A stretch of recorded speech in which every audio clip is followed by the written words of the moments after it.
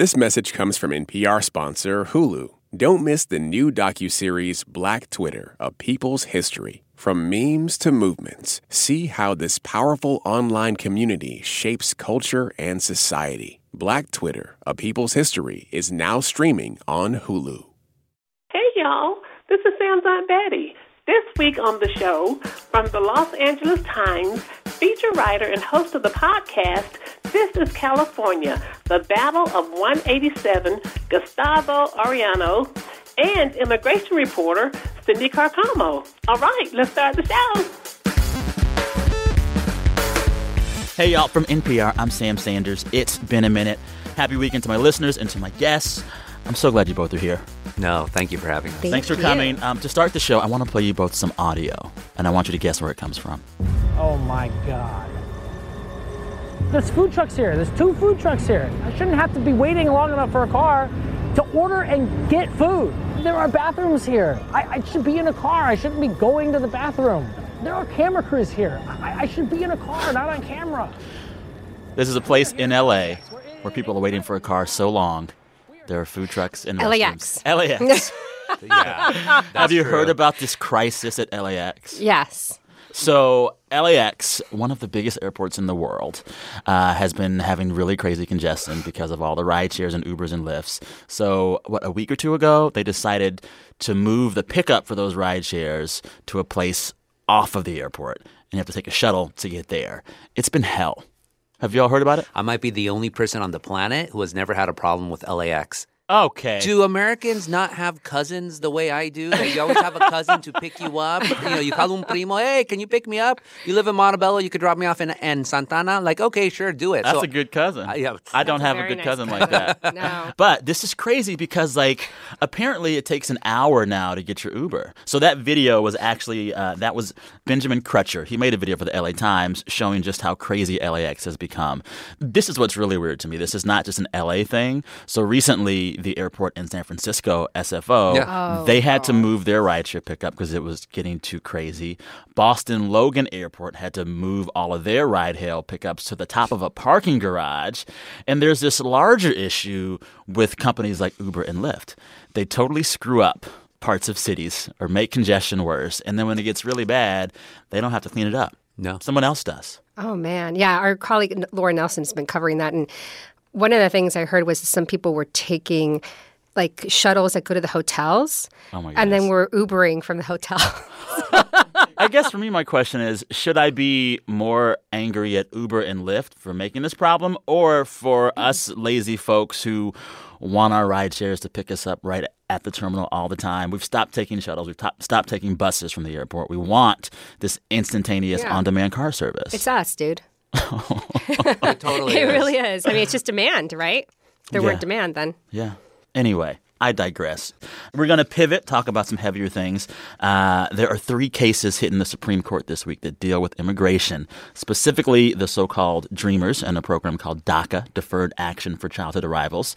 So with that, both of my panelists this week are going to have 3 words on immigration. Again, my guest, Gustavo Arellano, feature writer at the LA Times covering Southern California, also host of the podcast This is California, the Battle of 187, and Cindy Carcamo, also a writer for the LA Times, covering immigration.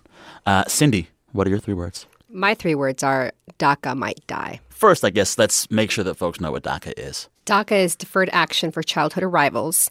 It was an executive action that Obama basically did in 2012. Mm-hmm.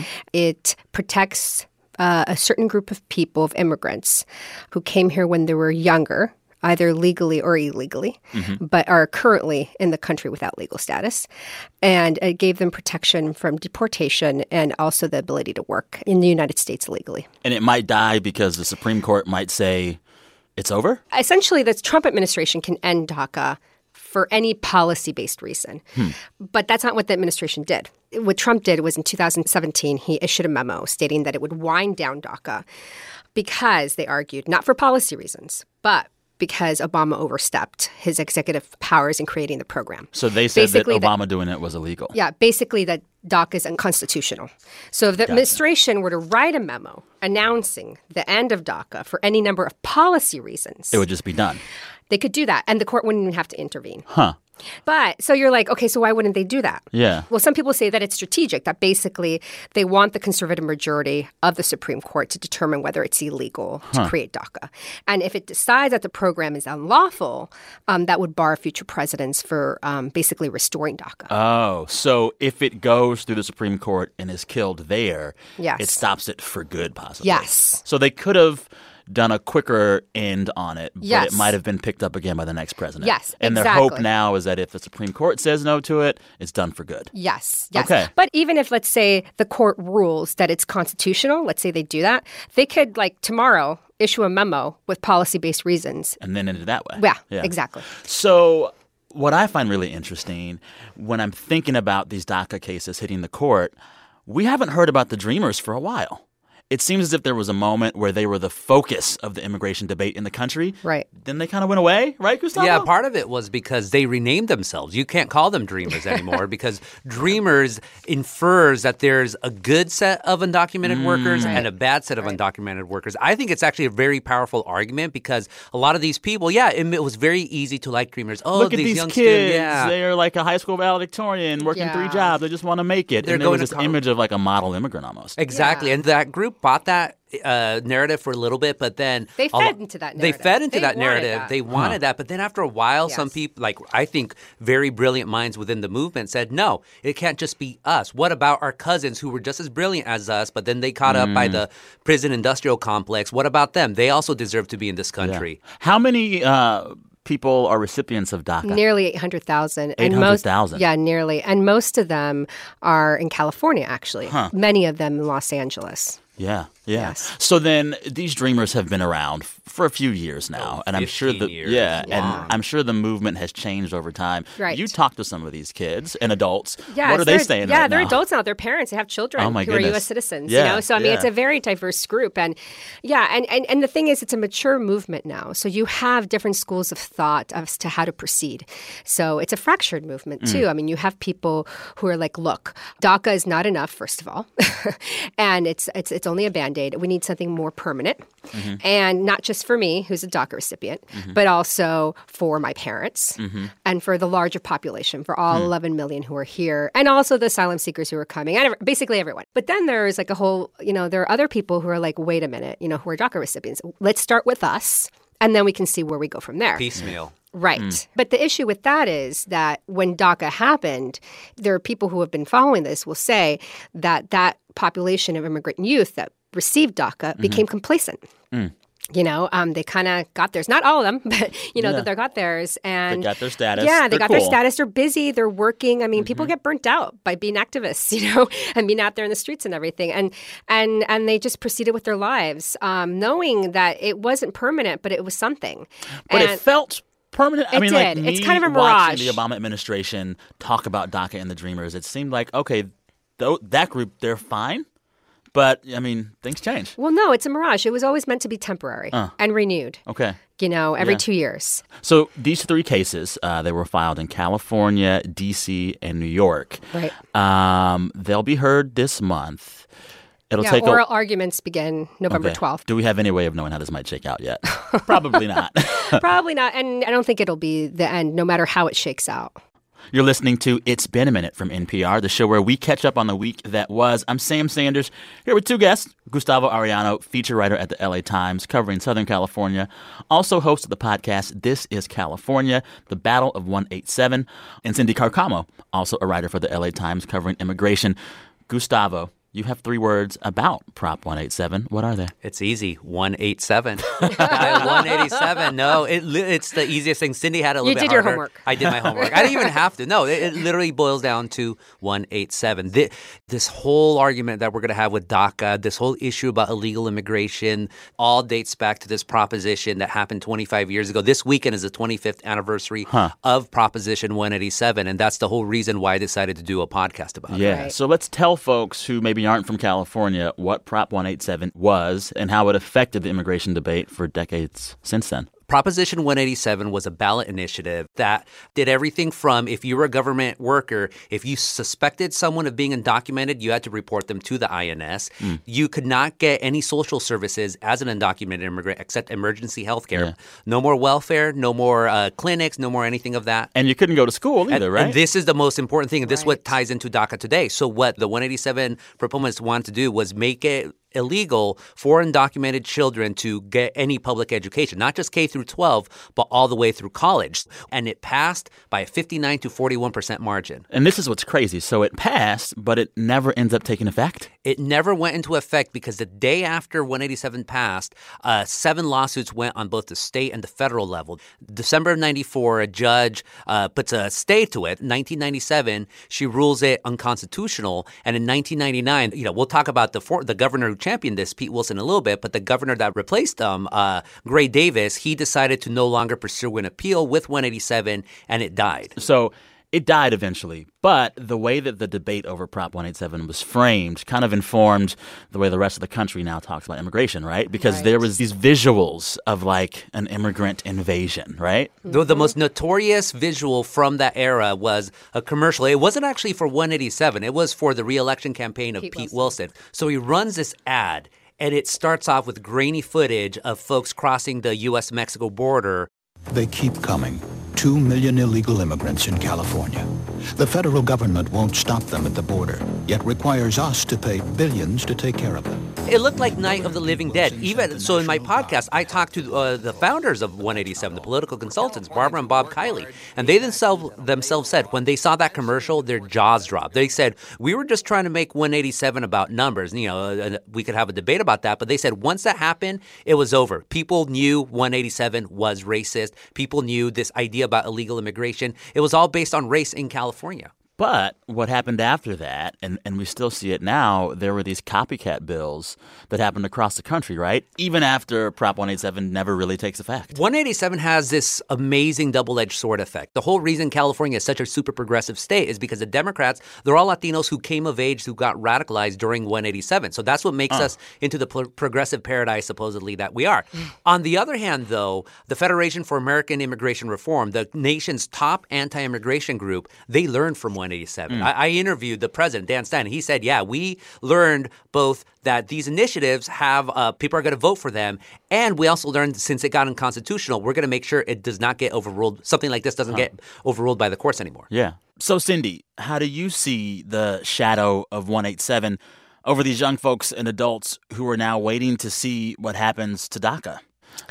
Does that kind of inform what they're dealing with today? It definitely informs them. I think why we even have DACA is because you have immigrant youth who basically took the reins of the immigrant rights movement at a point where it was like dwindling, basically. Like they basically said, look, you older folks in the immigrant rights movement are not doing what you're supposed to be doing. We're going to take control here. And they staged civil disobedience, sit-ins. Against both parties. Against both parties, right. They basically said, look, we're not going to call out our, just Republicans. We're going to call out our supposed allies like Obama. Yeah, and that's how DACA happened. Yeah, right. DACA and that's how because DACA, they pressed Obama. Yeah, they pressed him. And it's really because of immigrant youth that we have DACA. I mean, I believe it. Some people will argue with me about it, but really it's because of them. And so it really did help inform this generation of youth. Yeah. What is the biggest lesson of Prop 187? For me, 187 was really interesting. I think I was telling Gustavo this because I went to Chatsworth High School, and a lot of my friends were Anglo. And I didn't realize how racist some of them were until 187 happened. Yeah. That's when the cat came out of the bag. Yeah. And I'm like, wait a minute. Look at me. Like, I'm your friend. I mean, I'm your friend.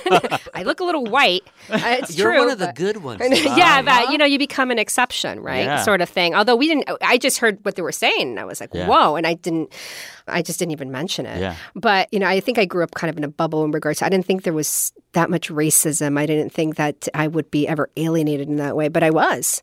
I didn't want to become a journalist or anything along those lines, but it definitely became a handy thing to know about covering immigration. Yeah. All right, it's time for a break. Coming up, we're going to talk with the listener about how our national political debate has affected his local politics. He's a local elected official in Pennsylvania, and he says in many ways the tenor of local politics is directly driven by the fights happening in D.C. After the break, you're listening to It's Been a Minute from NPR. We'll be right back.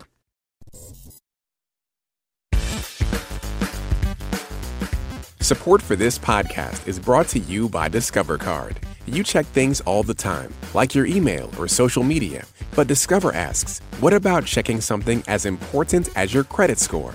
Well, Discover makes it quick and easy with their credit scorecard, which is free for everyone, even if you're not a customer. See your FICO credit score and other important credit information. And once you know your score, you should check to see if your current credit card is the best fit for you.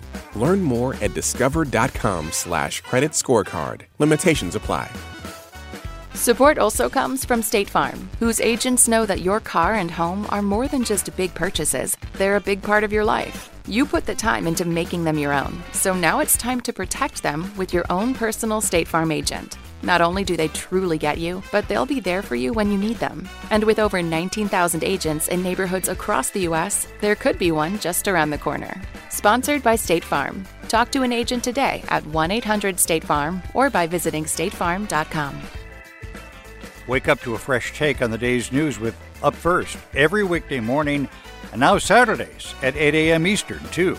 10 minutes is all you'll need to start your day informed. And now you can listen 6 days a week. I'm Scott Simon. And I'm Lulu Garcia-Navarro, up first to start your weekend from NPR News. We are back. You're listening to It's Been a Minute from NPR, the show where we catch up on the week that was. I'm Sam Sanders here with two guests, Cindy Carcamo, writer for the LA Times covering immigration, and Gustavo Arellano, feature writer at the LA Times, also host of the podcast This is California, The Battle of 187. Before our next segment, question for you both. Okay. When is it okay to start playing Christmas music? It depends on what the song is. Okay. After Thanksgiving. Yeah. Thank you. After Thanksgiving. No, not before Halloween, not after Halloween. I just there's a pace and an order of things, and Thanksgiving deserves its due. I agree. No, I really do. See, I never liked Thanksgiving, so I have no sympathy for Why it. don't you Really? like I love Thanksgiving? Thanksgiving. I never liked turkey. Turkey is a bad word. One day I'm going to write about this.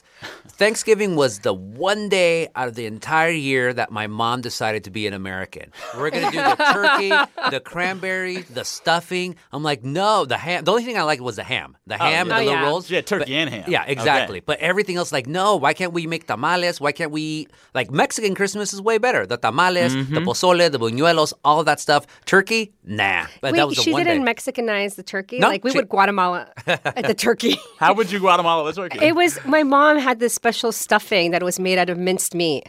It was basically minced meat, so it was meat on meat on meat with olives. Original olives. Oh, my God. No, Central Americans, they rule the turkey game. Really? Oh, my God. We do? Chumpe. Oh, yeah. I had no idea. Pan de chumpe. Oh, I guess so. Yeah. Cranberry sauce in a can or homemade? Homemade. Yeah. I think my mom made it homemade. Again, I didn't eat it, so I'm just trying to remember.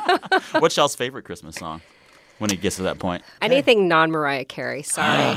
I can't stand the Mariah Carey. What? All I Want for Christmas I for know. You is It's a beautiful song. I like that song. Why don't you like it? Because Cindy? they play it over and over again, and it gets stuck in my head. Seriously, it's the radio just plays Mariah Carey Christmas songs. We're going to get hate mail. I know. Sorry. Yes. All right, let's pivot. I want to talk now about local politics. Every week we hear from our listeners, but recently we heard from a listener with a very interesting problem. His name is Dan Murphy. He reached out to us after we talked about Mayor Pete Buttigieg of Indiana. We talked about how in one of the recent Democratic debates, Mayor Pete took a more combative tone with the other candidates. And it got Dan Murphy thinking about the way that he approaches politics where he lives. Dan is an elected official. He is a member of the Borough Council for State College, Pennsylvania. That's like city council. That's the town where Penn State is. And he wrote us to talk about how the tenor of our national politics is affecting him and his local politics in places like State College. So we called him up. Heads up for listeners, there's a bit of offensive language in this conversation ahead. All right, here's our chat. Hey, Dan, how are you? I'm good, Sam. How are you? Pretty good. So when you wrote us to talk, you said that you were actually elected as both a Democrat and a Republican. How does that work? So when I put in my petition to be on the ballot, I got petitions from my Democratic neighbors and friends, and so I found myself on the primary ballot on the Democratic side. But in the process of campaigning and getting to know members of the community, I also asked for my Republican colleagues and neighbors to consider writing me in as a candidate for borough council. And they did? And they did, and I actually was the third top vote getter on the Republican ballot, in addition to being the third top vote getter on the Democratic ballot. So I actually went on the general election ballot listed as both a Democrat and a Republican. That seems like a rarity these days, given our politics. Indeed, and especially I think given the current context, it's difficult to maintain that balance as I approach my work locally, for sure. Has your style and the way that you talk about politics changed as our national politics has just gotten nastier? Like, do you find yourself a little more strident, a little more loud, a little more combative? I have my moments. When's the last time you yelled? I yelled on Twitter a couple weeks ago. I have not. I don't believe that I've yelled in person, though I think the last couple of weeks locally has been a little bit of fun for us as we go about the process of appointing an interim mayor. I've been accused of yelling. You've been accused of yelling? Yes, and I was perhaps highlighting language that was coded in ways that is meant to exclude people from being involved in the local process. Explain. As part of selecting a mayor, appointing a mayor, we wanted to have a conversation around what kind of guidelines or considerations we wanted to have for the person who would be appointed to fill out a 2-year term. Mm-hmm. As I reviewed them, I found that some of the guidelines would not only render me kind of ineligible to serve as a potential mayor based on my employer and based on my years of service in the community and based on my lack of experience in certain areas of local government, but they really were kind of intended to maintain a status quo, and that kind of started a whole thing. So that's when I yelled into the Twitterverse. What did you yell on Twitter? Well, I dropped my first F-bomb. Sorry, Mom. Read the tweet. Read the tweet. Can you read the tweet? I'm curious. Yeah. Okay. Let's do it. Oh, here it was. I said, wrote a thread, but it, to suggest a full-time employee of Penn State is incapable of serving as mayor of State College because of conflict of interest, bias is an ignorant and seriously misinformed take. Just because it's a take shared by many doesn't make it any less so. Do you think that tweet was good for the discourse or bad for the discourse? I hovered over the tweet button for a very long time, admittedly, because I see what someone tweeting has done to the political discourse. But I also know that I tweet out the agenda every single week for our council meetings and still only get 1 or 2 people to show up or get only a handful of people to pay attention. And that tweet itself got more engagement than just about anything else I have tweeted about in public service. Wow. And, instead of a handful of people at council meetings last week and this week, there were maybe 20 to 30 individuals there who all had opinions and really... You think because of the F-bomb tweet? I don't think it's the tweet itself that did it, but I think the tweet caught the attention. Yeah. But I did think a great deal about it before I hit send. Hearing you tell this story, it seems like a microcosm for all of our politics right now. We're in this moment where everyone is angry, it seems. Mm-hmm. Everyone kind of wants to yell because we feel strongly about this stuff. We know that the yell may get more attention than not yelling, but we also know ultimately if everyone is yelling all the time, that just is bad. Absolutely. What is the way forward in that kind of environment? You ask a great question that I'm trying to navigate and figure out for myself. The House of Representatives and the Senate, they've got these large number of people who all need to vote, and they need to get to consensus on something. We've got 7, right? These are people I know. We shop at the stores together. We work together. These are people that I can't just kind of stoke the conversation and then throw my hands up and absolve myself of any responsibility to help guide us forward. I need to be part of the solution.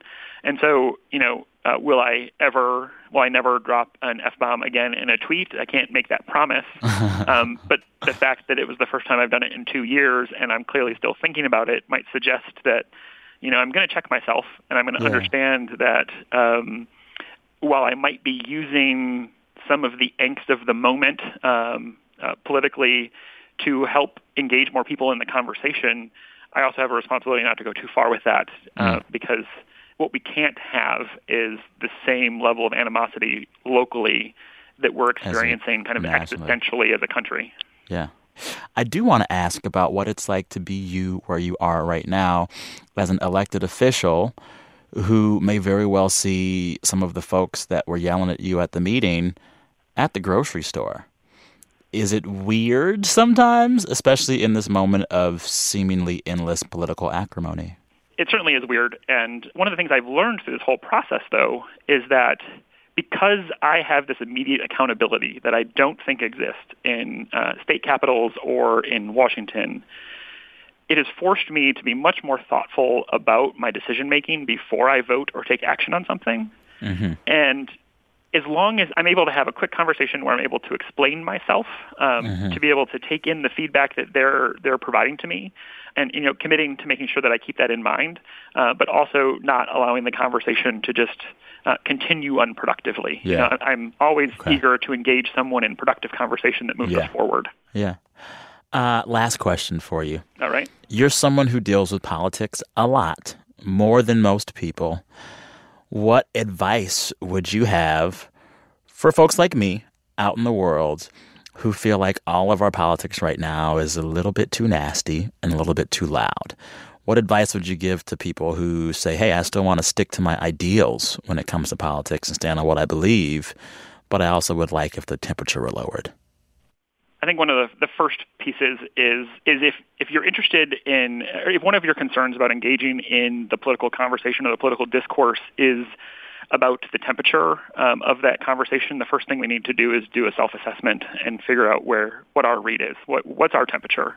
The other piece is I have found that the young people in our community, they give me so much incredible hope. I was actually meeting with a class of sixth graders a couple weeks ago. And they just asked some of the most thoughtful questions that I've been asked in 2 years. And in that moment, I was like, I need to spend more time with you all. Or I need to spend more time around the people that are trying to tackle these issues and the challenges in a way that's not just getting caught up in the news cycle, but is really thinking about where do we go from here and who do we position next to lead us there. Yeah. What I hear you saying is that you believe the children are our future. Cue Whitney Houston. It's true. I do believe that, yeah.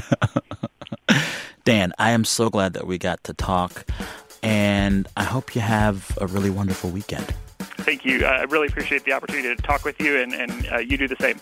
All right. Thank you so much. All right. Thank you, Sam. Bye-bye. Bye.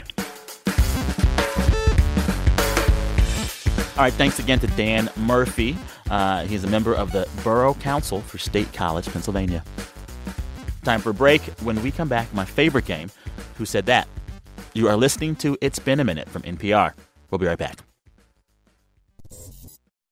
This message comes from NPR sponsor Discover. Here's a familiar situation. You have a question about your credit card. You call the number for help and can't get a hold of anyone. If only you had a Discover card. With 24/7 U.S.-based live customer service from Discover, everyone has the option to talk to a real person anytime, day or night. Yep, you heard that right, a real person. Get the customer service you deserve with Discover. Limitations apply. See terms at discover.com/creditcard.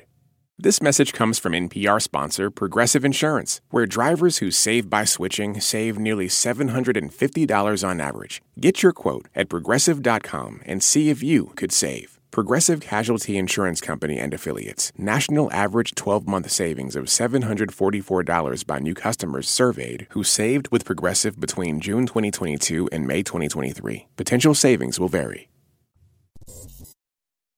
After the recent mass shooting in El Paso, Texas, some 40 people around the country were arrested for planning violence. On the next Embedded, we'll look at one arrest. He sat next to me at lunch. So, I don't know if some of this stuff got posted while he was sitting next to me or, in my house and stuff, you know? What it tells us about extremism in schools. That story on Embedded from NPR. You're listening to It's Been a Minute from NPR, the show where we catch up on the week that was. I'm Sam Sanders here with two guests, Cindy Carcamo, writer for the LA Times covering immigration, and Gustavo Arellano, feature writer for the LA Times covering Southern California. All right, it's time for my favorite game. Who said that? Who is saying that? Who said that? Cindy, you've played before.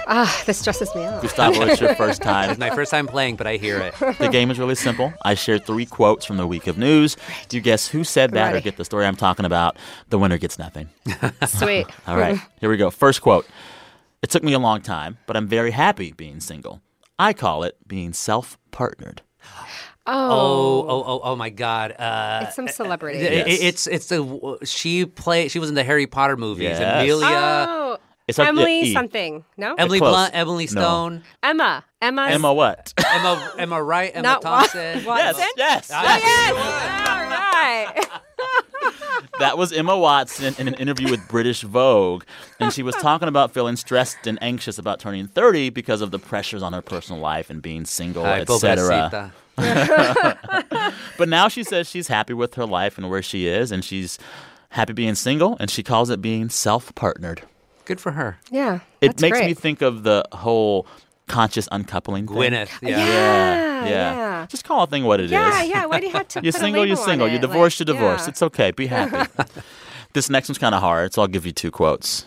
Okay. The first quote is, "Okay, Burma." Okay, Burma. Not okay, Boomer. Boomer. Yeah. Okay, Burma. Yeah. Oh, geez. The second quote is, "We apologize for the error and have updated the captions accordingly. Clearly, we need to start doing all office meme briefings." Oh, I heard about this one, too. I'm completely lost. Just throw out what you heard about. Can't be the New York Times. Yeah, this happened outside of the country. It couldn't Spain? have been. It's where Lord of the Rings was shot. Oh, New Zealand. Yes. Yeah. Okay. All right, Okay. Yes. Yeah. So this All right, 1-1. 1-1, yeah. So Barely. "Okay, Burma" was a misspelling of the catchphrase "Okay, Boomer." This misspelling came from the captions department of New Zealand's Parliament TV. So 25-year-old Chloe Swarbrick was making a speech about the climate crisis. She made a reference to her age and the average age of Parliament, and an older politician tried to heckle her. "In the year 2050, I will be 56 years old. Yet, right now, the average age of this 52nd Parliament is 49 years old." Okay, Boomer. Current political And then the institutions captions have proven from the New Zealand Parliament TV service misspelled it as "Okay, Burma," which was not fun. Which is funny because you would expect it's the New Zealand, it's in New Zealand, so you would understand New Zealand accents. Yes. It's one thing because I heard it as like Burma, I could see that. Yeah, I could see that, but it's like they should know their own accent, so they shouldn't have gotten it wrong. So that's Kind of a boomer mistake, no? Yeah, totally a boomer mistake. Yes. So after this error, the New Zealand Parliament TV tweeted, quote, "We apologize for the error." I think y'all are tied. Yeah, we are. This is the last one for all the marbles. Oh, man. You ready? And just guess what story we're talking about from the week for this one. What was amazing to me was how few people wanted to go grab him. Oh, World Series. That's over.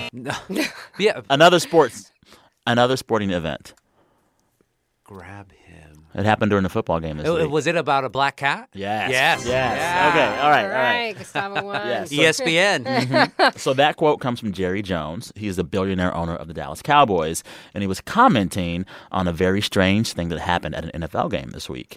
A cat got on the field at MetLife Stadium during a Cowboys and Giants game. The game was delayed. It was crazy. We actually have some tape of the announcers talking us all through the cat on the field. Oh, there's a cat. A black cat is taking the field. A black cat is running from the 20 to the near side, the 10. Now a policeman, a state trooper has come on the field, and the cat runs into the end zone. That is a touchdown. I love it. And the cat is elusive. This is the only time in my life that I've liked the cat. That's so funny. Yeah, it got more rushing yards than both the Giants and Cowboys this year, so they should have signed him or something. But Sign the black cat. I always love the stories. It comes out every couple of years of just a random animal coming on the field and causing havoc. I remember Geez, it must have been 20 years ago during a New Year's Eve college football bowl game. A dog just got on the field and just started running around like no care in the world, and no one could catch it. So God bless you, Black Cat. I'm happy to announce that Gustavo won the game. Yeah. It's all good. Oh, I knew it happened. You both did quite well. I promise. You did really, really well. Yeah, you have to spell out one of the answers for us. I know, we still I didn't helped y'all get a it. lot. I helped y'all a lot. It's okay. It's okay. All right, that concludes Who Said That. Gustavo, congratulations, but you get nothing. Gracias. Sorry about that. Hey, I get to be on this show, so it was awesome. Oh, I appreciate that's that. That's my reward. Now it's time to end the show as we always do. Every Friday, we ask our listeners to share with us the best things that have happened to them all week. We encourage folks to brag. They do. Let's hear it. Hey, Sam. This is Vinny from New York. And the best part of my week was I just finished the New York City Marathon. Every single time during my training runs, I would listen to your show. And the best part of other people's week would always inspire me. So thank you for that. I love the show. Have a great day. Hi, Sam. This is Emily from the UK. The best part of my week was going to see Harry Potter and the Goblet of Fire in concert with live orchestra at the Royal Albert Hall. The best part of my week was celebrating my husband's 27th birthday. I finally got my postgraduate job offer. After 6 months away, the best part of my week is finalizing a move to New York City to reunite with my husband, Jorge. My 8-month-old daughter took her first steps. My son, who's about to turn 1, said, Mama. It's taken him a very long time, and it's been many months of Dada. The best part of my week was when my 2-year-old came up to me and said, "Love you," and then he says, "Love finger," "Love door," but whatever, it's okay, it's cool, I'll take it. It was amazing. Hi, Sam. This is Denise from La Crescenta, California. The best part of my week was taking my 88-year-old mother, my 90-year-old father to visit my 97-year-old aunt. After lunch, we took a walk around her 2-acre property. No one needed any assistance, and it made me smile and look forward to a future where I could do the same. Thanks. Thanks. Thank you for everything that you do. Hope you're having a great week. Bye. That's pretty awesome. That's awesome. That's great. Really, really cool. Also, kids, they sound kind of fun. One day I'll get one, I guess. Yeah. First thing my daughter said to me, like a full sentence, was, "I see you." Wow. Like, yes, you do. Yes, you do. Thanks to all those listeners you just heard. Vinny, congrats on finishing your marathon, and I'm honored to have been a part of your process for that. Emily in the UK, Ksenia, Ashlyn, Christian, Kimberly, Emily, Kate, and Denise. Really loved hearing from y'all. We listen to all of these that come in, so keep them coming. Thank you for sharing them. You can share your best part of your week at any point throughout any week. Just record the sound of your voice on your phone and email that voice file to me at samsanders@npr.org, samsanders@npr.org. Thanks again to both of you. Cindy Carcamo, writer for the LA Times, and Gustavo Arellano, also writer for the LA Times, also host of the podcast, This is California, The Battle of 187. I'm so glad y'all made the trip from Orange County to hang out with me. Thank you for Gracias. having us. Come back anytime. This week, It's Been a Minute was produced by Brent Bachman and Anjali Sastry. Our fearless editors are Kitty Isley and Alex McCall. Our director of programming is Steve Nelson. Our big boss, NPR's senior VP of programming, is Anya Grundman. Our engineer is Josh Newell. And we had special help this week from NPR intern Isauda Aceves. Thank you for listening. Till next time, I'm Sam Sanders. Talk soon.